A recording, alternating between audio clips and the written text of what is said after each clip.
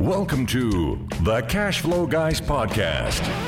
All right, everybody, you know where you are. You know what time it is. This is Tyler Sheff, and I am the host of the Cash Flow Guys podcast. And this week, we're going to talk about pork. We're going to talk about being a pig. And if you were ever one of my students, you will know this is one of my favorite things that you can do as a real estate investor. And by pig, I mean professional information gatherer. That is somebody who goes out and makes it their mission to find out as much as they can about a particular problem so that they can come up with multiple ways to solve the problem. That's called being a pig. I've been using that. I stole that from him years ago. I've been using it ever since. And I can't tell you how many times this mindset, this mentality, being a pig has helped me put deals together, has helped me get deals over the finish line, has helped me ask for the business, ask for the sale, ask for the closing. It's because I was focused on being a pig. Here's how this works. When you get to know people and you get to know their situation, you are much better enabled to help them. Now, I used to, when I was a real estate investor before, I didn't really think too much about helping people. I was thinking more about, I need to get this deal under contract, right? I want to get this thing to the closing table. I want to move on to the next deal. And I realized that I had a hard time closing. I could hammer somebody and be try to play tough guy or whatever and maybe get a deal over the finish line. But at the end of the day, it didn't leave a good feeling in my stomach. I didn't like doing business that way. I wanted to add value to people. I legitimately wanted to solve problems. How do you become a problem solver? Well, here's the thing. If you don't know a problem exists or you're not aware of what problem exists, you're going to have a very difficult time, if not impossible, trying to solve it. If you take the time to focus on other people in the deal as to what their needs are and what their problems are, you will find that you can usually find some sort of a middle ground to get you over the finish line. What does that look like? Well, let's take, for example, your average broken down house. Front yard is, waist deep in grass. There's garbage. There's an old Chevy sitting out in the yard with, flat tires and the whole 9 yards. Guy's got a problem. He's got garbage in his yard. And I guess in some places, maybe in West Virginia, that's not a big problem, but in most of the areas across the country, that would indicate some sort of an eyesore. There's some reason why people let their yard go to hell. It could be that maybe they got injured, maybe they got sick, maybe there's a death in the family, maybe they've had a big financial downturn in life, maybe they've never had a financial upturn in life. Could be anything. The bottom line is this, though. What you got to understand is that there are always people around you in all neighborhoods and all walks of life that have problems. They're not going to necessarily wave a big red flag saying, hey, look at me, I've got a problem. You're going to have to go out and find these people. And how do you do that? Well, you put out to the world, to the people that'll hear you, to the people that'll have you, that you're a person that solves problems. See, this is how I got my business off the ground. It was by becoming known as the guy that solves problems in the Tampa Bay real estate market. I was considered the real estate problem solver. People came to me when they had something unique, something that, they didn't really necessarily feel like putting on the MLS because they didn't want to deal with a realtor, or maybe they needed a realtor with a special set of skills, and I would do the work. I was the grinder. I would do the work to find the right people to help them get the thing under contract and get it closed. When you do that and you make a habit of being that problem solver, you're going to get a lot more deals done. You're not going to be standing there at the real estate meeting wondering why you can't find a deal anywhere. The reason why you can't get a deal will become obvious to you. You're going to have to get better at solving problems, okay? So what does that mean? Well, to some people, that means sitting them down under a bright white light. Okay, so what does it mean to be a real estate problem solver? Well, it depends on who you are, but for me, it does not mean that you're going to put them in a dark room and you're going to stand behind a heat lamp and you're going to start drilling them full of questions, because how are they going to react, right? If people feel like they're getting bombarded with questions or their privacy is being invaded, they're going to clam up. They're not going to want to talk to you. Instead, think of it like dating. And I've said this over the years on the podcast, but I can't begin to stress how important this is to know them. And I know you're like, I don't have time for that, Tyler. I just got to get a deal and move on to the next one. Well, you're not going to get anywhere. You're going to keep spinning your wheels. So instead, ask them, hey, let's say you walk into somebody's property and you sent them the postcard. They responded to the postcard. They did how did you get my information? And then you, of course, responded back to them and told them how you got their information. You made an appointment. You go out there and you go talk to them, and everything is perfect in this house. You walk in there and you're like, the owner of this house looks like this is in the Scarface movie, big mansion, bubbling waterfalls, the whole 9 yards. There's obviously nothing wrong here. That becomes your mindset. You're like, well, this guy has no problems to solve. He wants full retail for his house. You're thinking this because everything's nice and tidy and the whole 9 yards. Well, in reality, maybe the guy had a business venture go south. Maybe he's behind on his income tax. Maybe he's, in the middle of foreclosure on that house. Could be a million different reasons what went wrong. Maybe he was one of the businesses that got whacked with the coronavirus. Maybe he's part of the mortgage. Maybe he was a mortgage broker that instead of rolling with the punches and getting through this little hiccup we just had recently, they decided to freak out and panic. Could be a million different reasons why they want to sell their house, but folks like that want to fly under the radar. Okay, they don't want to put a billboard on the side of their house that says, I made a mistake, or I did something dumb, or I'm in trouble, because then they know the wolves are going to come out. So when people get attracted to you, when they start to know and believe and trust that you are that person that's going to be able to solve their problems, the way you're going to arrive there is only because they trust you, okay? They're not just going to randomly pick you out of the grocery store and go, and that guy looks like he could help me with my real estate problem. No, that's not how it's going to work. You're going to take time everywhere you go to talk to people. Let's say you're in line at Home Depot, for example, and the guy behind you in line has got 5 gallons of drywall mud and 10 gallons of paint, and it's all stacked up, and you can tell he's a clean-cut dude, just fresh off the golf course, probably not the kind of guy you think is going to have any skill doing drywall or whatnot. You strike up a conversation and go, looks like you got your weekend full. He says, yeah, drywall's not my thing. I sure hope I didn't buy too much, or I hope I bought enough, and you start going back and forth, and you find out that his kid is in high school, he's a teenager, and they had a party while they were on vacation, and the kid's friends trashed the house and kicked holes in the walls and all that stupid stuff that kids do. How do I know this? Well, because I was one. I've actually been that. Of course, my father made me go to the Home Depot or the hardware store and buy my own damn materials, but this is 2020. It's a kindler, gentler nation. So the parents go bail the kid out of trouble. The guy's standing there telling you all about this thing's trashed, right? And maybe he inherited the house. Maybe it was his mother's house, and they were just getting ready to fix it up to sell it until his kid and their punky friends decided to trash the place like some high schoolers do. Well, he's got a problem. And when you turn him loose with that 5-gallon bucket of drywall mud, he's the kind of guy that's going to have an even bigger problem, because you thought you had a mess before he got started. Now bring a guy out there that's more used to carrying a briefcase than he is a drywall knife. He's going to trash that drywall job, which is going to get worse, which is going to cost him even more money to hire the right person to come and take care of it. So you can see right there, you've got what you call a problem. This is where you can have a conversation with them and say, hey, I'm not saying I could do this, but if I could, what if I could eliminate you having to do this drywall work? What if you didn't even have to get dirty today? Matter of fact, what if you just walked right over there to that display of Traeger grills and you walked home with a brand new Traeger today? He's going to say, my wife will kill me if I go home with a Traeger today. But would she kill you if you didn't pay for it? He's like, tell me more. Now you start having dialogue. What you did there basically was a pattern interrupt. You got his attention. Well, I'm not saying I could do this for sure. Of course, there's a lot we have to discuss. However, my name is Tyler Sheff, and I'm a guy that helps people solve their real estate problems. Sounds to me like hanging sheetrock and doing drywall mud today is not probably the highest and best use of your time.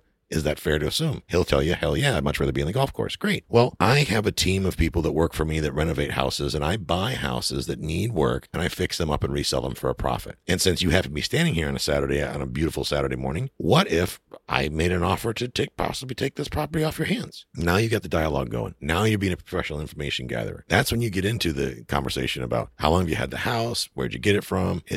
Tell me about was your mom's house? Did you grow up here? Or was this an intermediate house? What kind of work has she done to it? You start having the dialogue. Now, I'm not expecting you to whip out a napkin and buy it right there in the Home Depot parking lot by any means. I don't expect that at all. But what I do expect is that now you have an opening. Now you have something to talk about. You get in there, you roll up your sleeves, and you have a good old-fashioned conversation. You see, when you strike up these conversations with good people, you don't have to hump their leg trying to get them to sell their property at 60% of ARV minus repairs and your wholesaler commission. You don't have to do any of that. But what you do have to do is ask them questions that matter, that are going to help you put together an offer that makes sense and are going to solve this problem for them.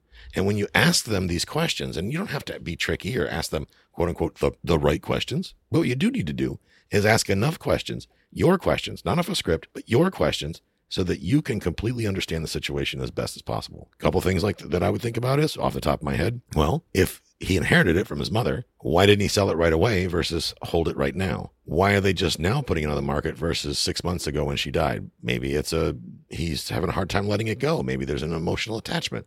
You see, these emotional attachments and all these factors will help play into how you structure the offer. I have had people sell me their properties strictly because they know that I'm going to take good care of it, and that we're not going to come in there and do a bunch of ragtag garbage work and turn it into a pit, or because they have lived in a neighborhood where I've owned other rentals, and they know that I take really good care of my tenants, and that we are very strict with our tenants. And you don't get to move into our place and throw a couch in the front yard. That doesn't work. We're very strict about how our places look on the outside and the inside. So people that live in the neighborhoods where we own our buildings love having us there, and frankly, pick up the phone and call us when they have another landlord. It's like, hey, that guy over there in that little sixplex, he's kind of a slumlord, and I heard he's having a hard time. His wife just left him, or, his kid ran away, or whatever the situation may be. Other homeowners in these neighborhoods reach out to us because they see that we're going to solve problems for them. And when you get that reputation, you get a lot more deals done. You don't have to work as hard for each lead. Now that we're living down in the Florida Keys, it's a whole different world down here. And when you live in this environment, what you see is differences, okay? Big time. You see differences. Lots of great people that live here Also, lots of great people that come down here and visit, but I see one huge difference. I can tell who lives here versus who's visiting, because the people that live here, they're kind of chillaxed. Everything's fine. They don't get upset. We don't have any of the Facebook feed garbage or Twitter that you see going on. People are just doing their business, going out on the boat, going down to the beach, going checking stuff out, having a good time, relaxing. People are automatically more chill down here than they are everywhere else in the country. This is a great place for us to hang out and chill out until everybody pulls their head out of their ass. That said, when people come from out of town, it's almost as if they're waving a flag, because they're tense, they're uptight, they're usually got a bunch of flash and show. And around here, people never wear shoes. People wander around, do their thing. The guy that has $5 to his name hangs around with the guy that has 50 million bucks to his name. That's just how things happen down here. It's a very relaxed environment. How do you get stuff done? Well, they call it the Coconut Telegraph, which actually the Coconut Telegraph, besides being a Jimmy Buffett song, is also the name of a local newspaper. It's more of a word, a description for how news travels. That was the gist of Jimmy Buffett's song back in the 70s. Hear it on the Coconut Telegraph. You would, a guy down in Key West is trying to get rid of his John boat, and a guy in Marathon down the Florida Keys happens to need a John boat, one that can handle crab traps, and people just talk amongst each other and have good conversations and solve problems, and deals get done. Now I'm learning already. I've been able to trip over the super secret highway of real estate opportunity down here just by talking to people, hanging out at sunset, drinking a beer, in your bare feet, knee deep in the water, watching the lightning, break way out in the middle of the ocean out there, just kind of chilling out, having a good old time, being a normal, respectable person, not getting into politics, just having a great old conversation. So that's automatically a conversation starter. And the more I learn, the more opportunity over my feet.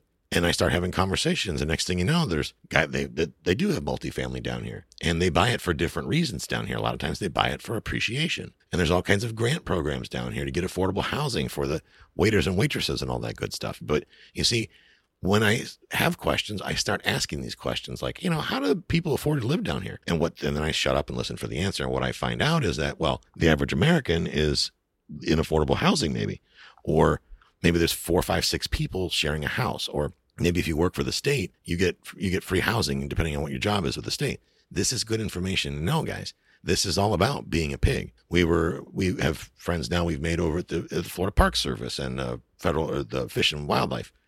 And people in county government and the local elected officials and whatnot start talking to these people and getting to know them at our property up in Cedar Key, up in the west coast of Florida, up there in the woods. I'm not trying to play politics. What I am doing is trying to learn what's going on around me so that I can take that information, leverage that information to, number one, solve problems, and number two, grow my portfolio. I know that a lot of you think that you wish you could buy an app on your phone that will automatically put out all the mail pieces you want, and it's a calculated risk that so many are going to call you and they're going to roll over because you got this fancy app or whatever. And they're going to call you and say, please take my house, because after all, that's what the guy on YouTube said. But it's not that way, guys. It's not that way. For you to start putting deals together that make sense, you're going to have to go out and start talking to people. You're going to have to learn how to be that professional information gatherer to make that so.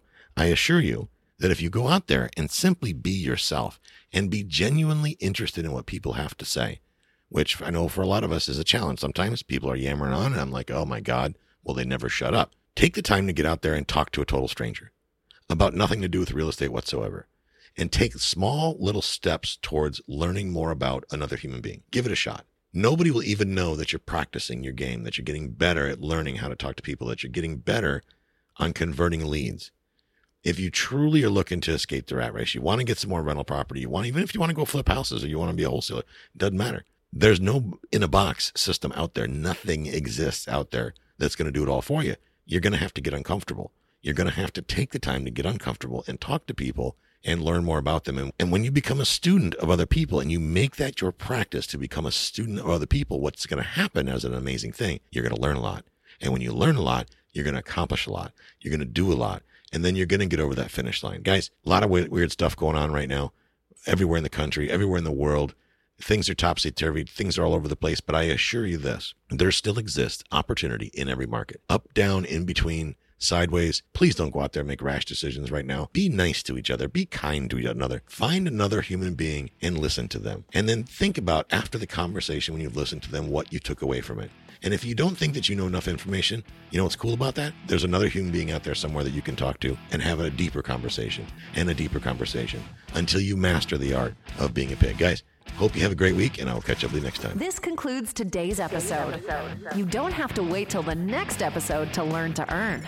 Head over to cashflowguys.com and contact Tyler and his team for more powerful tips and ideas so you can start generating multiple streams of income and escape the rat race.